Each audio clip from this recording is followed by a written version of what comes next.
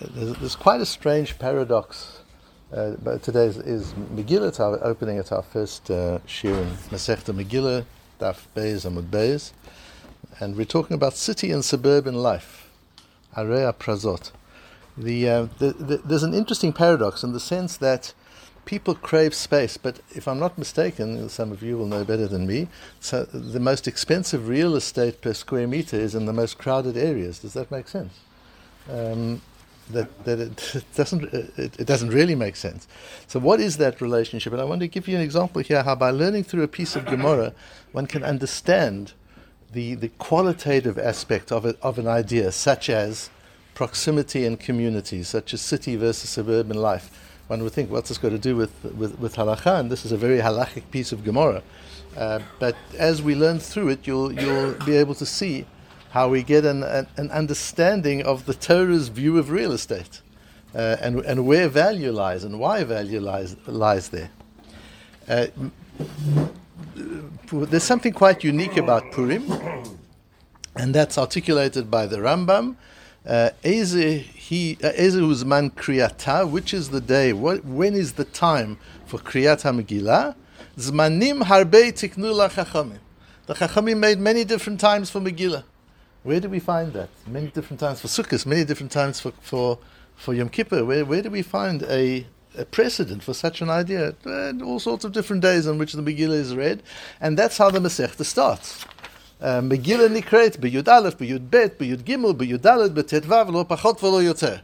Can't be more or less than the 11th, the 12th, the 13th, the 14th, or the 15th of Adar. It gives us 5 options and then says, can't be more or less. But there's no other special day, there's no other Yom Tov in the calendar that has such a wide spectrum of possibility. What is that all about? So the Gemara then goes through learning it, and the psukim that we need to know, the psukim in the Megillah, and one pasuk in Dvorim, and the psukim in the Megillah are from Perek Tet. Vayudim asher b'Shushan, and the Jews who were in Shushan, nikhalu b'shlosha asar bo u'arba asar bo, gathered together on the 13th and on the 14th of that month. V'noach b'chamisha asar bo, and they rested on the 15th. They had peace and quiet on the 15th of Adar. Va'aso oto yom mishteh v'simcha, and they made that day, the 15th of Adar in that year, a day of mishteh v'simcha. Al kain, therefore, היהודים הפרזים היושבים בערי הפרזות עושים את יום 14 לחודש אדר, שמחה ומשתה ויום טוב. The Jews in open cities, unwalled cities, celebrate Purim on the 14th of Adar, and they have simcha, mishte, v'yom tov, and they send gifts one to another. Vayichtov Mordechai et hadvarim haele. Mordechai legislated this as a halacha for the future. לקיים עליהם להיות עושים את יום 14 לחודש אדר ואת יום 15 בו בכל שנה ושנה, to make the 14th and the 15th of Adar the days of Purim each year. And in the legislation of this halakha, there's no real talk about who keeps the 14th, who keeps the 15th. It just says the 14th and the 15th are the 2 days. What does this word peruzim or perazim mean? Says Rashi, she'enam yoshvim ba'arei choma, people who don't sit in a city that is walled, ba'arbasa. They celebrate Purim on the 14th. Umukafim choma betetvav keshushan. And those who sit in walled cities, who live in walled cities, keep it on the 15th. Notice that both in Rashi and in the Pasuk, we're talking about the Jew, the individual, not the city. The chiyuv is on the person. If you live in a city, it's not so much that the chiyuv is on the city, that Yerushalayim is on the 15th and Tel Aviv is on the 14th. It's people who live in Yerushalayim keep it on the 15th. People who live in Tel Aviv keep it on the 14th. And the reason that I raise this is because it indicates to us there's a qualitative difference between those who live in walled cities and those who don't live in walled cities. We need to understand that. What difference does it make? A Jew is a Jew. Rashi goes on to say, so now we've established the walled cities of the 15th and the unwalled cities of the 14th. What is a walled city? That has to be from the time of Yeshua bin Nun, Kach Dashu V'Lamdu Rabbeinu. That's how we learn in the Gemara. one more posuk before we go to the Gemara. So we get the origin of this word, Areya Prazim, these open cities. Where does it come from? When Moshe in Pei Gimel of Dvorim is describing the battle against Og Melech HaBashan, and he says, we conquered all the lands of Og, including the Kol Ele Arim B'tzurot Choma Gvoha Dlatayim Uvriach. We conquered all these major cities that had gates, walls, gates, and locks. Levad me'arei prazi arbei mod, quite apart from all the open villages, the open towns that didn't have walls, that we certainly conquered. That's where we first see this word. And Rashi says on that, Piruzot uftuchot belo choma, they're open and without a wall. V'chein, and very importantly, Rashi brings a posuk from Zechariah, Pirazot teshev Yerushalayim.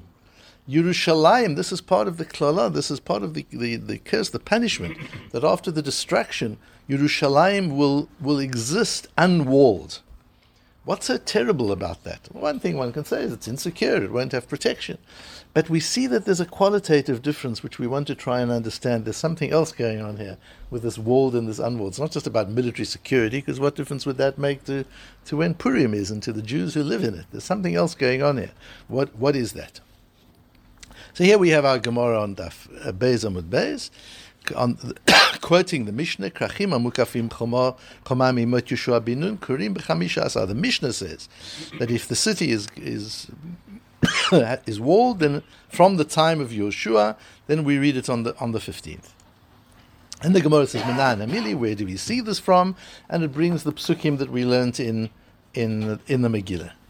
And it goes out, so maybe it's the 14th and the 15th. The Gemara goes on to all sorts of possibilities and works out from the wording in the Megillah that it has to be this way, that the walled city is on the 15th and the others on the 14th. But there's a sheet of Rabbi Yeshua ben Korcha which is important. Rabbi Yeshua ben Korcha holds, Krachim amukafim choma mimot Achashverosh korim b'chamisha asar. Rabbi Yeshua ben Korcha says that the determining date of walled is Achashverosh. If the city is like Shushan that was walled from at that time of Achashverosh, then it's a walled city. So then the Gemara says, why? Where does Rabbi Yeshua ben Korcha get it from? Because it's like Shushan. In that case, what about our Mishnah that says from the time of Yeshua bin Nun? Why Yeshua? What's he got to do with the story? Yalif prazi, we learn that as a gzeira shava. There's a machloket, there's a difference of opinion between Rashi and the Ritva as to whether this is a real gzeira shava. Gzeira shava means when an unusual word is used in two places in the Torah, you can draw certain conclusions from these two places and compare the one to the other.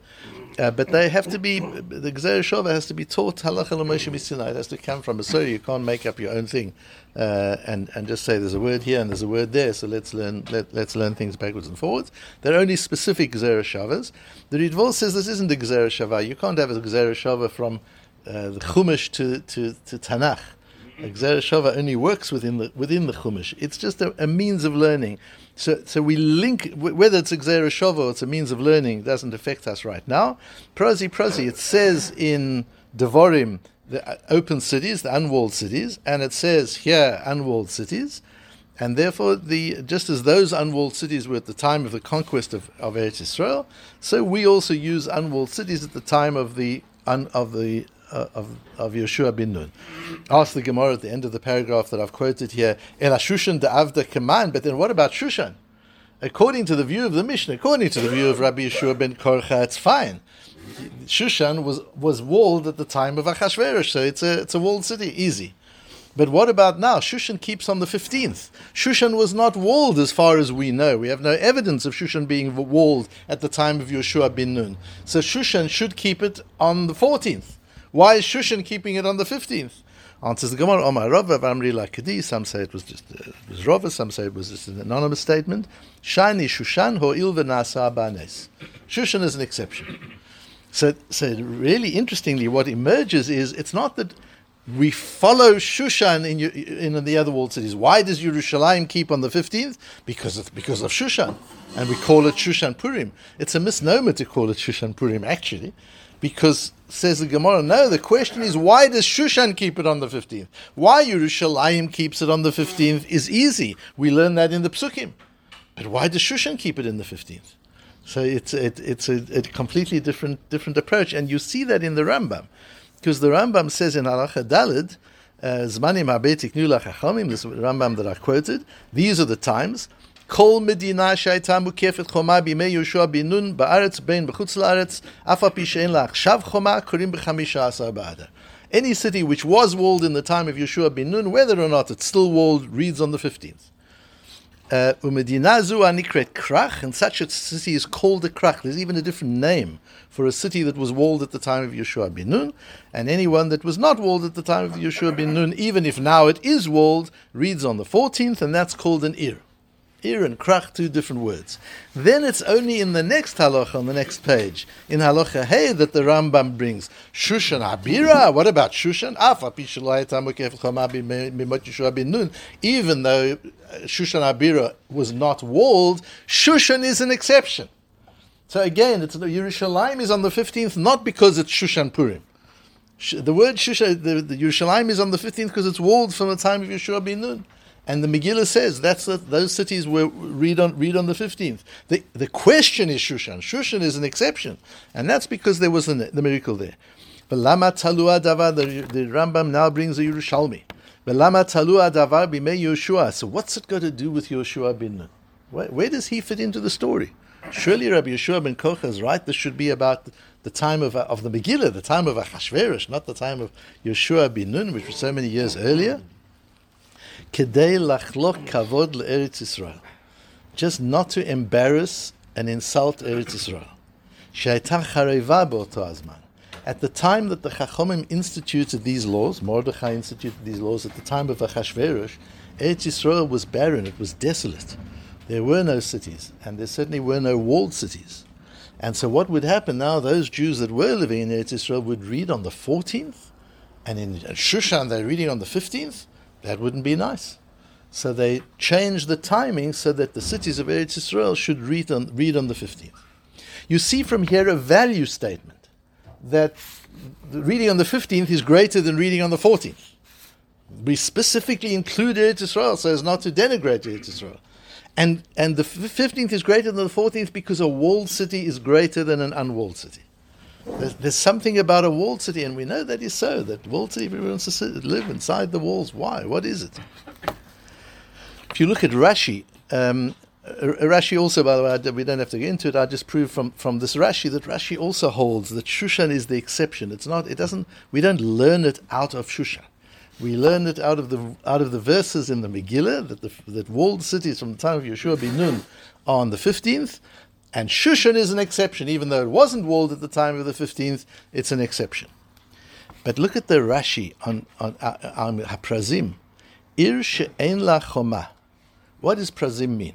It's a city without a wall. Umitoch kach yeshivata nafutzu faruz. And therefore, there's a lot of open space. People live in suburbs.